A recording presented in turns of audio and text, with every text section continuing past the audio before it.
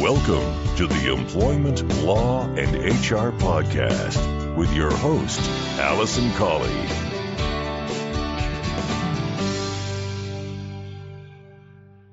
Hello and welcome to this episode 131 of the Employment Law and HR Podcast.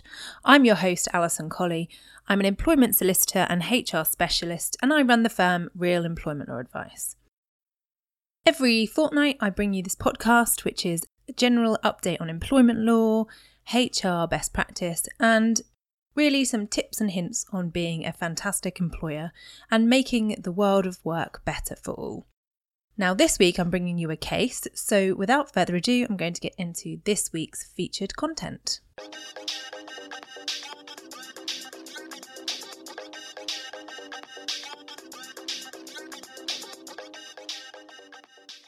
Now, this week I'm bringing you a different kind of case in that it's an employment tribunal case, and it's about the Equality Act and whether vegetarianism qualifies for protection under the Equality Act, so protection from discrimination and harassment and victimisation.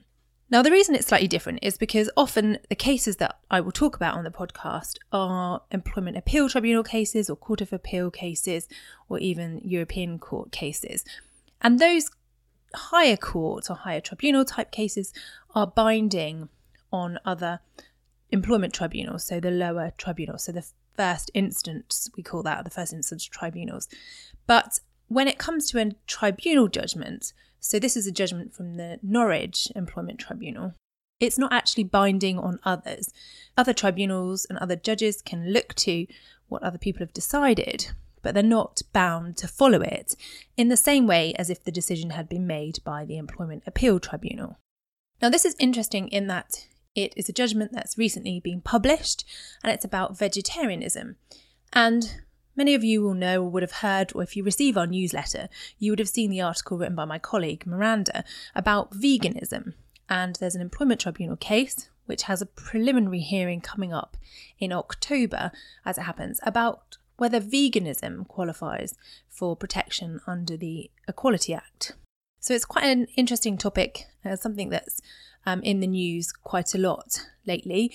And with the rise in the number of people who are turning to veganism or vegetarianism for various reasons, it is something that, again, is a hot topic, if you like, that people are interested to learn more about. So I thought with this judgment being published, I would give you a rundown on what the Norwich Employment Tribunal have said about it. So the case is a case which was brought by Mr. G. Knisby. I'm sorry, I hope that I've said your name correctly, Mr. Knisby. And he brought a claim against his employer, who are Crossley Farms Limited.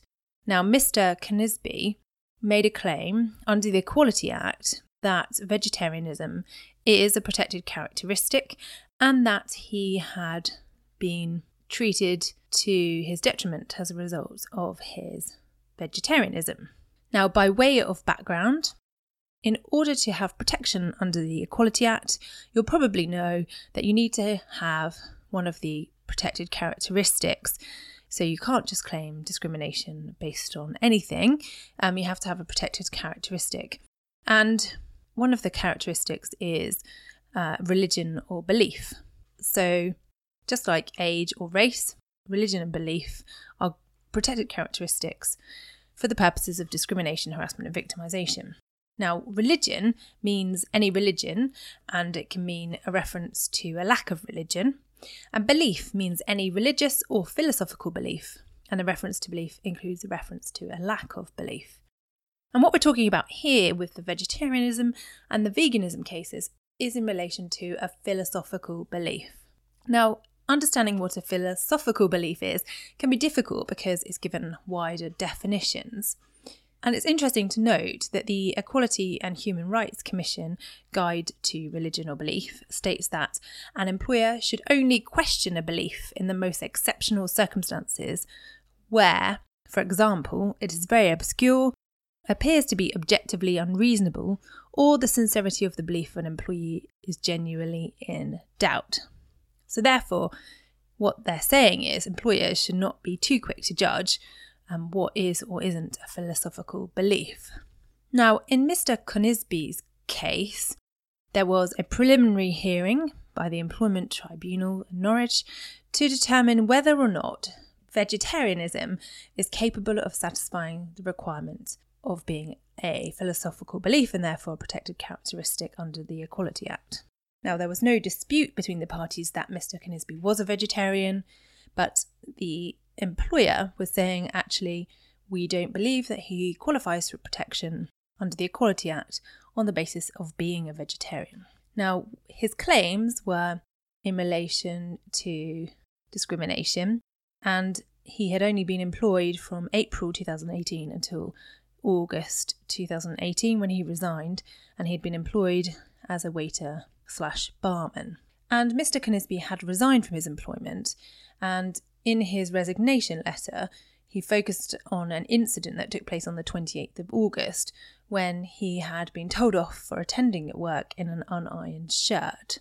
It was accepted by his employer that he was shouted at and may have been sworn at in front of customers, and the employer was alleging that was the reason why he had resigned.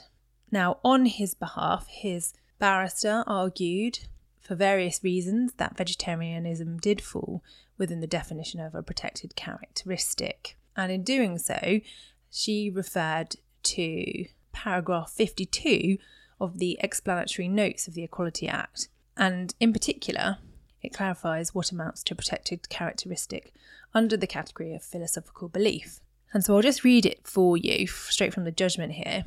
And it is, the belief must be genuinely held and not a mere opinion or viewpoint on the present state of information available. The belief must be a weighty and substantial aspect of human life and behaviour. The belief must attain a certain level of cognizy, seriousness, cohesion and importance and be worth of respect in a democratic society. The belief must be compatible with human dignity and not conflict with the fundamental rights of others. So those were the things that she was saying the Employment Tribunal should take into consideration and why vegetarianism met the definition. Now, the employer's solicitor then went on to explain why, in their view, vegetarianism didn't meet the definition under the Equality Act of a philosophical belief. But what did the tribunal conclude? Well, unfortunately for Mr. Conisbee, the Employment Tribunal concluded that vegetarianism was not a belief capable of protection under the Equality Act. And I'll just read you from the judgment how they reached this conclusion. They said they accepted that the claimant, Mr. Conisbee, was a vegetarian and he had a genuine belief in his vegetarianism. They went on to say that it's clear that Mr. Conisbee's belief in vegetarianism is his opinion and viewpoint in that the world would be a better place if animals were not killed for food. The tribunal concludes that that does not seem to be a belief capable of protection. It is simply not enough to have an opinion based on some real or perceived logic. They then went on to say the tribunal will ask itself, is the belief weighty and a substantial aspect of human life and behaviour? And they say here the Employment Tribunal endorses Mr. Chapman, the solicitor for the employer's argument that vegetarianism is not about human life and behaviour. It is a lifestyle choice, and in Mr. Conisbee's view, believing that the world would be a better place if animals were not killed for food. Whilst clearly an admirable sentiment, it cannot altogether be described as relating to weight and substantial aspect of human life and behaviour. They then go on to look at the other tests. So, does it have a certain level of cognizy, seriousness, cohesion and importance? And they said that here the tribunal reminds itself it must guard against applying too stringent standards, that is to say, set the bar too high. The tribunal do accept there are many vegetarians across the world. However, the reason for being a vegetarian differs greatly among themselves, unlike veganism, where the reasons for being a vegan appear to be largely the same. Now that's interesting, given that we're waiting for preliminary hearing on the issue of veganism from another tribunal in that other case I was referring to earlier. So they're distinguishing in this case the difference between being a vegetarian, where they're saying that the reasons for vegetarianism differ, veganism doesn't. And then they said vegetarians adopt the practice for many different reasons: lifestyle, health, diet, concern about the way animals are reared for food, and personal taste. Vegans however, simply do not accept the practice under any circumstances of eating meat, fish, or dairy products, and have distinct concerns about the way animals are reared, the clear belief that killing and eating animals is contrary to a civilised society and also against climate control. There, you can see a clear cognizency and cohesion in vegan belief, which appears contrary to vegetarianism. So that is really interesting part of the judgment in my view, because it seems to be that if the employment tribunal in the other case, which is Mr. Kazamijana, I'm sorry, again, I forgot that wrong, versus the League Against Cruel Sports. And so what the employment tribunal in this Knisby case seemed to be saying is that veganism is different, and therefore I wonder whether the employment tribunal in the League Against Cruel Sports case will take that view as well. They do say, obviously, that the practice of vegetarianism is worthy of respect in a democratic society and is not incompatible with human dignity. However, they have concluded that they're not persuaded that vegetarianism amounted to a philosophical belief capable of protection under the Equality Act. So that means that Mr. Knisby's case for discrimination can't go forward to be considered on the facts of the case because the employment tribunal has decided that he doesn't have that protected characteristic and therefore can't pursue the claim. It seems to be hinging very heavily on the difference for the reasons behind vegetarianism versus veganism. So the case of the claim against the League Against Cruel Sports is due to be heard in October, and so if the judgment on that case is reserved, we may receive the judgment maybe several weeks or months later, and then we'll know whether the tribunal in that case have decided that veganism is a protected characteristic.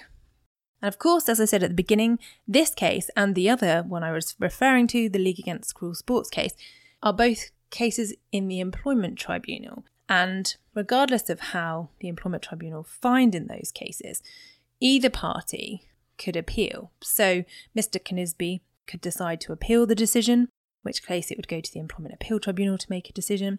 And equally, let's just say the Employment Tribunal do find that veganism is a protected characteristic, a philosophical belief, then the League Against Cruel Sports may then appeal that decision.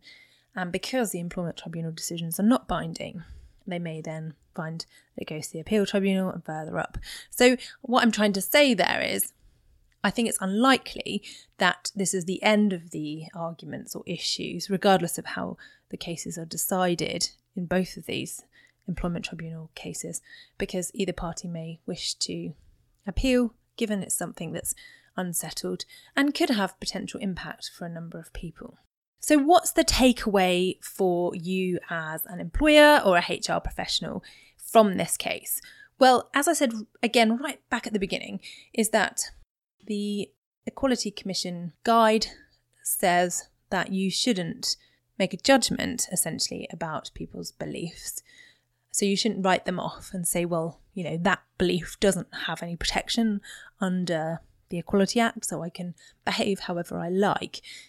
You should, of course, be respectful to all employees' views and wishes and their beliefs, and ensure that you have a fair workplace, regardless of protected characteristics or beliefs. And if you do that, you're less likely to run into any problems. And you ensure that you create a workforce where diversity and differences are celebrated and accepted rather than ridiculed or people are treated to their detriment. And of course, if an employee does feel aggrieved because they've been pulled up for wearing an unironed shirt, it's important that you have clear boundaries and documentation to cover any conversations that you may have with employees about their behaviours or the way that they look or dress when they attend at work. Because it's much easier for you to be able to defend a claim of an employee claiming that they've been treated unfairly because of a protected characteristic or religion or belief. If you have that evidence, if you have a note of your conversations, or if you have it set out very clearly in writing what the standards are, what your code of practice is, how you expect people to behave. So in short, what I'm saying is, as long as you're a reasonable employer, you create an environment in which people are looked after and treated with respect and fairly, and then you have your rules and procedures set out clearly in writing, and you follow those and document your processes, you're less likely to find yourself in the Employment Tribunal facing a claim under the Equality Act.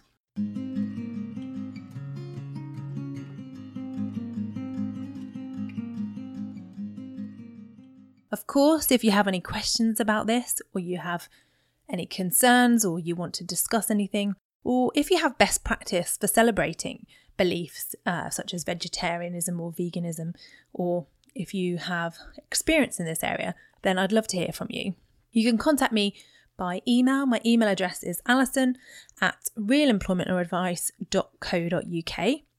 If you're a regular listener or you're first time listening, either way, if you want to connect with me on LinkedIn, I'd be very happy to connect with you and to hear from you. It's great to hear from listeners of the podcast and to know that actually someone's listening to it and getting benefit from it. So do please connect with me.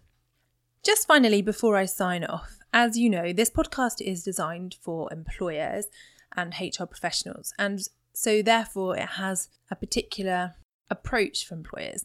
I do know that many employees do listen, and people who are experiencing problems with their own cases or problems at work, and they do listen and find it of benefit. But what I'm going to be doing from the new year is starting a separate interview show for employees. And this is going to be aimed at people who are pursuing a case themselves, or maybe just want some guidance and advice in relation to their own rights. So what I would like to do is to interview employees who have been through the Employment Tribunal process and who have received a judgment from the Employment Tribunal. And so therefore those people that can actually talk publicly and openly about their cases. So if you know anyone who has been involved in an Employment Tribunal, who would be happy to be interviewed about the case and to share their experiences, I would love to hear from them. Please do get in touch. It's a project I'm starting from next year, so I'd love to hear from you. It's alison@realemploymentlawsadvice.co.uk. Many thanks for listening, and I hope you have a fantastic week. Thanks again for listening. Just want to finalise by saying I wouldn't be a lawyer unless I had a legal disclaimer. So I must just say to you that the information in this podcast is for information only. It's general review and a general update. It's always necessary to get specific legal advice about your circumstances. So please don't rely on anything that you've heard in this podcast. But please do feel free to contact me if you'd like further information or specific advice.